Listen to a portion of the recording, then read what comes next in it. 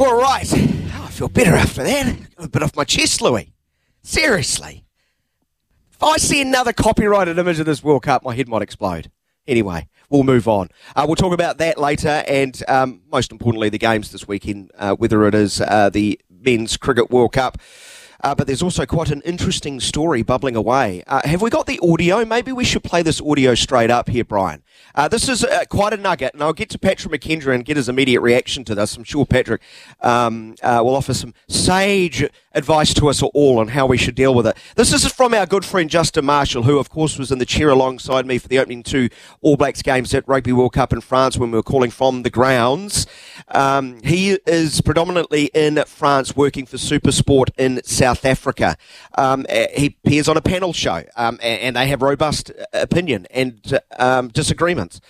He's lined up with some esteemed Springbok voices, including Skolkberger, who you're going to hear a fair bit of. But Justin Marshall dropped this quite fascinating nugget about how the All Blacks are dealing currently with their incoming coach, Mr. Razor Robertson. Please play the audio, Brian. Can I tell you something really interesting? Yeah. That Scott Robertson has been here in France, and you would have seen him. He's been floating around. He's not allowed to be an All Black. Because they feel that he's too big a distraction on the current players, because they all of a sudden might want to chat to him, might want to impress him. So Ian Foster said to him, unbelievable way. He's not been allowed at any All Black games. Which is so unlike you guys. Yeah, I know. It's like we help each other. Normally everything goes about the All Blacks. Yeah. And hence you've had coaches that's been in the system for a long time, from assistant to being retired to being brought back into it. And Ian Foster's the last of that generation who's pretty much, sort of had the consistency and working with the players. It's sort of unfair both ways. Because now Razor's got to start next year from a scratch. You've got to have all these alignment meetings where you could start it 6 months before because you're taking over. There's obviously no love lost between the two. No. Rather interesting to say the least, where SENZ haven't been able to confirm the story. So let's play the if game. If this is true, it's quite something, isn't it? Patrick McKendry joins me to not only discuss this, but other issues surrounding the Rugby World Cup. He's senior sports writer for One News. Patrick, great to have you on the show, mate. I hope you're doing really well. Good morning, Daniel. I'm doing well, mate. I'm not as angry and frustrated as you clearly are today, but that's fine. If we get into these issues, then maybe I will develop that. Starting with Razor, you'd have to assume that Justin Marshall is very well connected, right? So he's got that information from a very good source, i.e. the horse's mouth. It's interesting, isn't it? And it probably doesn't reflect very well on the All Blacks management, I've got to be honest. I think, after the shambolic process of changing the coach, and that's been mentioned in the recent New Zealand Rugby Review, you sort of hope that people would take a step back and maybe be a little bit more mature about things, but clearly that hasn't happened. And I don't think that reflects very well on the current All Blacks management, if it is true. And so, and we've got to keep saying that. We've got to keep saying that if it is true. And you're right, Justin is well plugged in. And I don't think he has a track record of plucking things from his arse now, does he, Justin Marshall? So I'm willing to take him at face value. If this is true, there's that word again, ladies and gentlemen, who's the adult in the room? Like, seriously. Well, exactly right. And, we've seen Razor in the stands. I think we saw him briefly in an England match, maybe England-Argentina. Argentina, yeah. So he was in the stand, obviously with his family, being pretty relaxed and enjoying things. I don't really see what the issue is and why he can't do that at an All Blacks match, given he's going to be taking over the team very shortly. And there's nothing quite like being in a match to pick up things, because we do it as journalists, and even more importantly, All Blacks coaches get around and scout and sit in the stands and watch other matches. So I just find that quite astounding, really, if indeed it is true. Yeah, one hopes it's not true, for certain. Let's move on from that. The All Blacks team to take on Uruguay. What is the storyline, Mr. Newsman? When you looked at that 23 and you pondered what's to come in this tournament, what stood out for you? So many changes. And I was surprised by that, and I think even Sir Steve Hansen will be, because he was quoted by Sky Sports after the Italian match, in which the All Blacks seemed to click finally, and put 14 tries past an Italian team that went into the match reasonably confident and showing a little bit of form in the Six Nations, etc. They looked like they finally clicked and sort of found their attacking mojo, and now it's all changed again. So I have a wee bit of an issue with that. I think now is probably the time to settle on your strongest team and just back them and go all the way through, if possible. I understand that some guys need game time, and I get it with certain players, including the front rowers, and that's fine. I don't mind that, the forward pack, but the one issue I have is that midfield partnership has played only one game at the World Cup. Geordie Barrett, Rico Ioane have played only once together at this World Cup against Italy, and I think that in particular, that combination needs to be a bit more cemented than what it will be. So Geordie's playing, he needs game time, obviously, coming back from that niggly knee injury, but Rico's out. And so, yeah, that's the major one for me.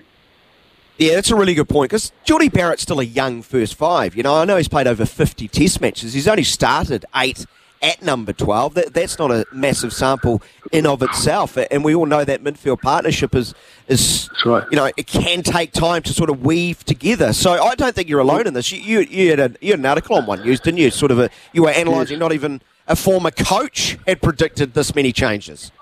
Well, the other thing is that we have to remember, I didn't mention this in the story I wrote yesterday, is that Geordie and Rico aren't natural midfielders, are they? They're outside backs originally, and so they're still finding their feet as still relatively young players at this level. And so I think the more time they can play there, the better. I know I'm not on the ground. Certainly I'm not in the All Blacks camp, and I don't know the workloads and how these guys are recovering with training, etc. But on the outside looking in, that would be my major observation about why that surprises me a little bit. What's success look like against Uruguay? Is it literally just get through, don't get any injuries? That might sound so dismissive to Uruguay, but I think my track record speaks for itself. I've been really complimentary of Uruguay at this tournament. I've been really impressed with them. They just don't have a chance of winning the game. Well, they pushed France pretty close, didn't they? France beat them by 2 converted tries, which they scored in the last 25 minutes, I think, and that was a bit of I guess you'd have to say it was a bit of a surprise. What does success look like? Well, no injuries and no cards, especially red cards. The All Blacks do not need that. Look, I think what they need to show playing-wise is the same intent that they brought against Italy, the same momentum that they generated up front, which I thought was really, really impressive. The other thing is, and I don't think we will see it as much, is the attacking variation that the All Blacks brought in terms of their backline against Italy impressed me hugely. We haven't really seen a lot of that, but it seemed like they were prepared to show almost their full hand in that match, and I don't think they will this time. They probably don't need to, and so what's the point? So mainly set piece has to be tidy, breakdown has to be as fiercely contested by the All Blacks as it was against Italy. And I think that the All Blacks backline has probably too much quality to they'll just run over the top of the Uruguayans. I think, it's the end of a long tournament for the Uruguayans, and you just have to wonder, as a tier 2 country, how much they've got left. Yeah, indeed. Yeah, absolutely. France play Italy. Based on what we saw from Italy, they have no chance right against France. I know they only lost by 5 points to the French in the Six Nations earlier this year. Surely France can't push in this one. Well, look, traditionally they've always had a really bad pool game in them, haven't they, France? But maybe that was against Uruguay, who they struggled to subdue. I don't know.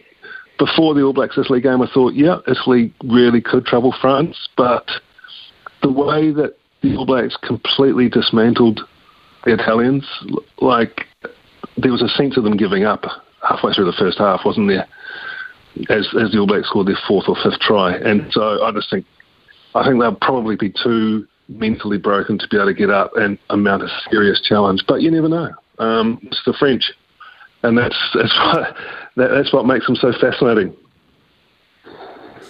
That game is Saturday morning, and then on Sunday, got a great clutch of games here. Wales, Georgia, England, Samoa, two really enjoyable games we could talk lots about, but Ireland v Scotland is the headline acts.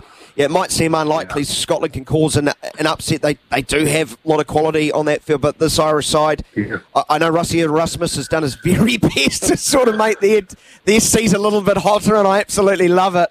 But surely Ireland will prevail against my Scotland.